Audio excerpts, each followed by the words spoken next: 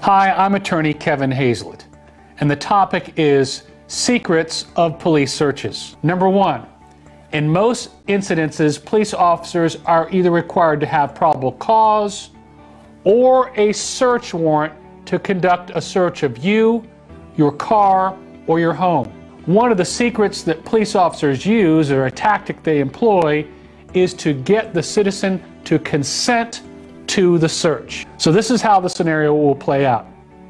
You will either be approached by a police officer, or as a result of a traffic stop, the law enforcement officer will come up to you or your window and say, "You don't have a problem if I look in your car, do you?"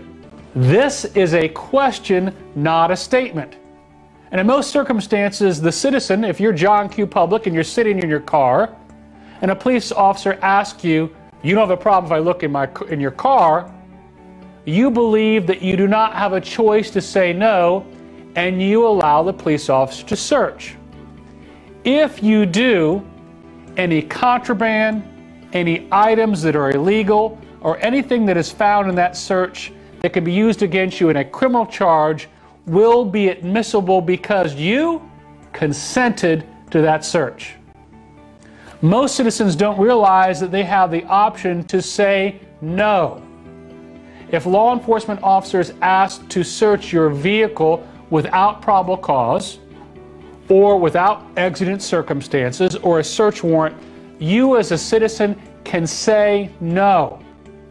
If you say no, you refuse the consent to search, and they search anyway, your lawyer can file a motion to suppress, indicating to the court there was not a lawful basis for the search and you did not consent.